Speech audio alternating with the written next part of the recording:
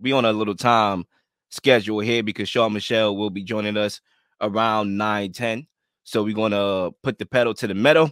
Okay, and somebody who got their medal, somebody who got their dollars. We gotta call him Danny Dollars, not Danny Dollars. Guy got dollars. Let me hold a dollar, please. Okay, so an NFL insider on Daniel Jones, $160 million contract. I have no idea what the Giants are thinking, but do you agree with this insider? And Anthony, if you want to do the honors and kick us off, by all means. I think the Giants did what they had to do in that situation. I mean, because realistically, who else was they going to get to play quarterback? Who really is worth more, right? Are you gonna go get Derek Carr? I mean, we literally just watched him get benched. So you really gonna replace Daniel Jones with him? And Daniel Jones is coming off of having his best season, and now you're talking about a whole nother season working with Brian Daboll. Um, there's a guy who just got cut by the Vikings, who I would love to see the Giants go after, Adam Thielen.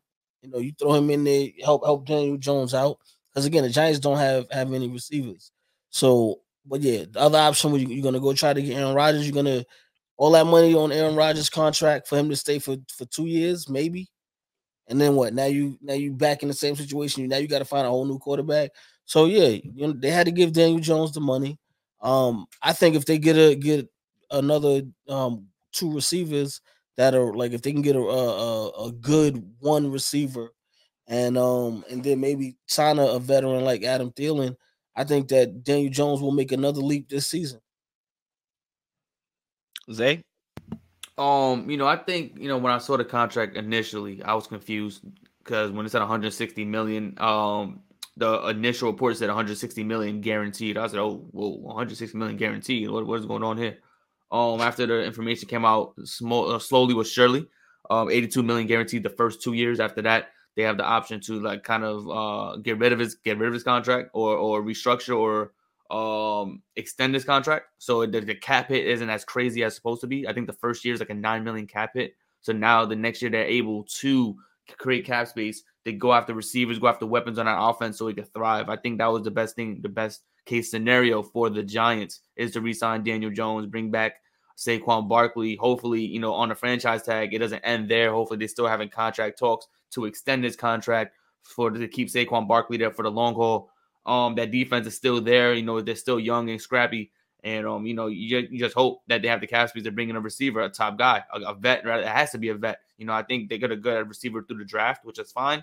They need a veteran receiver out there, a veteran star. I got to be a guy who's been in a spotlight before, on a team that thrives on offense. There's a couple guys out there that can be the number one for the Giants. There's a lot of names out there. People were talking about T. Higgins at one point. People are talking about D Hop, Thielen from the Vikings that just got cut. So there's a lot of names out there. Keenan Allen, apparently he's out there still. So there's a couple guys that could fit into the Giants mold, be the number one receiver. But I believe that the insider scene, I don't know what the Giants are thinking. I think that's false. I think, like I said, the language of the contract didn't come out initially. So a lot of people are like, what the heck is going on? Why bring back Daniel Jones? I think Ant said it best, that who do you bring in? Like who's the name that you bring in that automatically makes the Giants better, and it just enhances the offense that has no weapons as it is. Daniel Jones, you can make the argument, has yet to play with a number one or a number two receiver, on an offense, and they just went to the playoffs and beat the Vikings.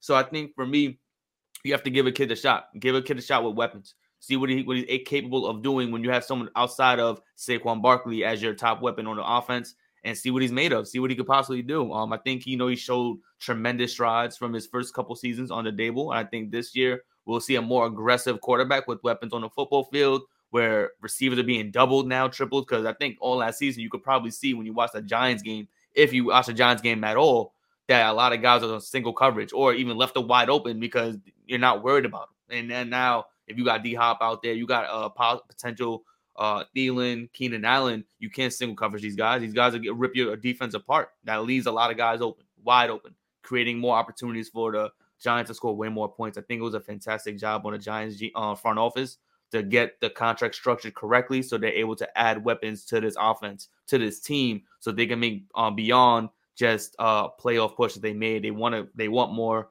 Dable wants more, and I think this is going to help the Giants propel forward for the near future. I would love to see them sign Hopkins, Thielen, and then draft a wide receiver in the second round. Yeah, they need a lot of wide receivers. Like, they need to go wide receiver shopping. And what I mean by shopping, you know how it is when you go shopping, you get the bags, you get the, different stores, different designers. You go shopping. That's what they need to do when it comes to wide receivers. Now, look, I agree, Zay, the last point that you made, actually before the last point that you made, you said something about the language of the contract, and I'm going to get into that in a few minutes. But I think this insider should have read the language or waited for the language of the contract to come out before he went yappity yap yap yap. But with that being said, yes, hell yeah, I disagree with this clown over here, this idiot insider. When you think about things from this perspective, I hate the fact that a lot of people made it seem like Daniel Jones was a psychopath for asking for $45 million. Like, they made it seem like he was a psychopath. Like, you go on radio shows, these cats is flaming him. I'm like, yo, when y'all trying to negotiate y'all contracts, y'all ain't got nobody up y'all ass. You know what I'm saying? Y'all should make this and that. So don't be doing that, okay? Like, he's not an idiot. He knows the quarterback market and how the quarterback market operates. And anybody who understands capitalism in this country should understand why he wanted $45 million, even if he's not worth it, okay? But nevertheless, I always said, and I said on the show, exactly, Zay, that when the Giants was trying to give him 35 to 39 million in between there, and he wanted 45, I said, you know what? They're going to meet at the common ground 40 mil mark. Lil Shadamas on the mic. They did. So, look, when you think about it, the Giants had no choice. They had to get a deal done with Jones. Tagging Jones would have restricted the team's cap space. So Daniel Jones will now count only $66 million on the cap over the next 2 seasons compared to $71.3 million if he were tagged twice. So also tagging him, would have came at a detriment. We all know to Saquon Barkley, who is the vocal point of the offense, and now, is creating more voice to fill at the running back spot for the Giants. So basically, the Giants were able to use a $10 million franchise tag on Saquon now.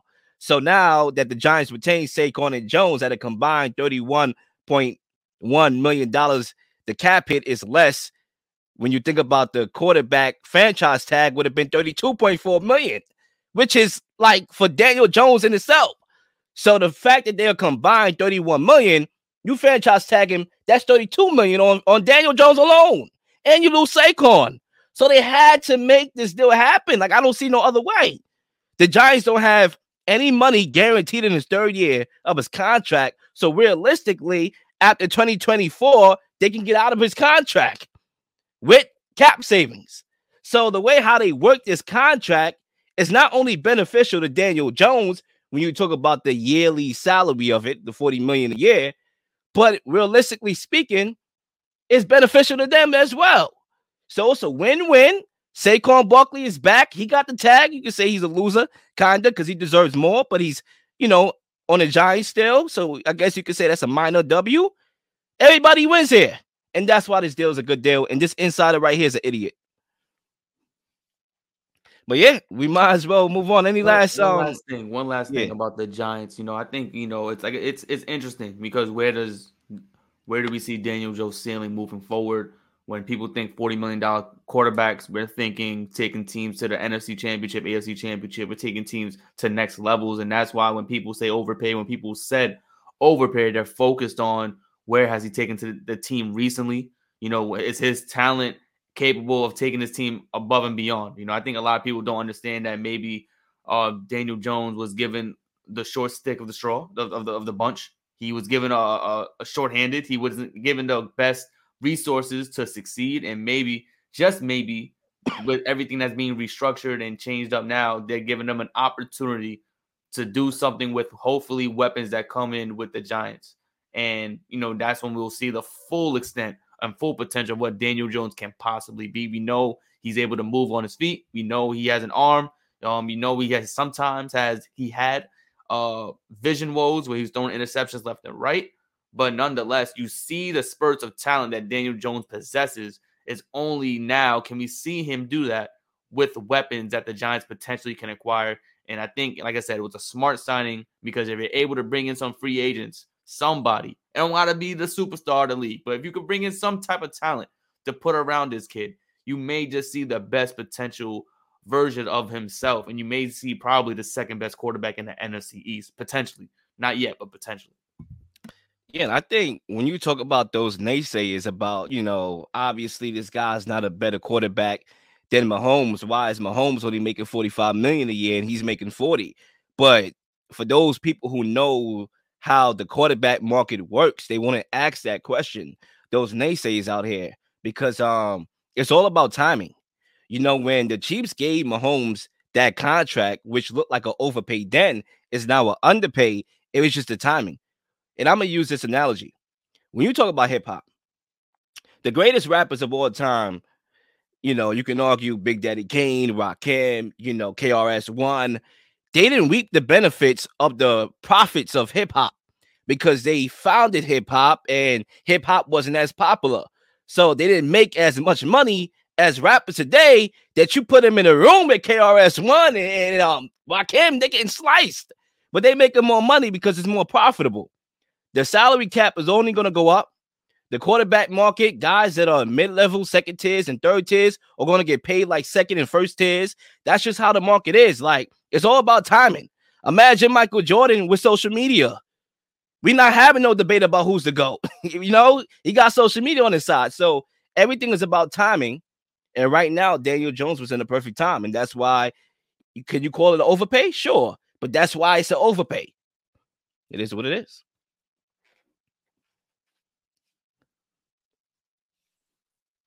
I wouldn't even say that it's an overpay though, because let's say Daniel Jones doesn't make the playoffs, you probably pay him $30 million a year if you were going to keep him, right? But now when you take into effect that he didn't have his best season yet, not only got to the playoffs, but got a win in the playoffs as the lower seed. So now it's like, now we're projecting, for what he's going to be able to do moving forward. But that's also contingent on what we do at wide receiver. And if we bring in some guys to really get the full potential out of this kid, because, some of the best quarterbacks in the world have down seasons, when guys like Devontae Adams leave. So, you add some talent to that offense, and then you see, all right, we gave him that $40 million a year. Nah, it was worth that $40 million a year. Oh, yeah. Me, I don't think it's an overpay. Most people do. That's why I said, could you say slightly, depending on how you feel about Daniel Jones. Me, I'm higher on Daniel Jones than anybody on the show. I said that before publicly on the record. I really think he got game. I think when you talk about Daniel Jones, like the moment that the Giants gave him something of confidence, and it wasn't a lot, like he had no number 1 or 2 wide receiver. Isaiah Hodgins and Darius Slayton, who always dropping passes. Number 3, that's nothing to work with. Richie James, all them guys over there. But you gave him a coach, and the moment he got a coach in Brian Daboll, who's able, by the way, turn off your cable, he was able to look formidable. Now, imagine you giving him, updated wide receiving core. He could take that next leap.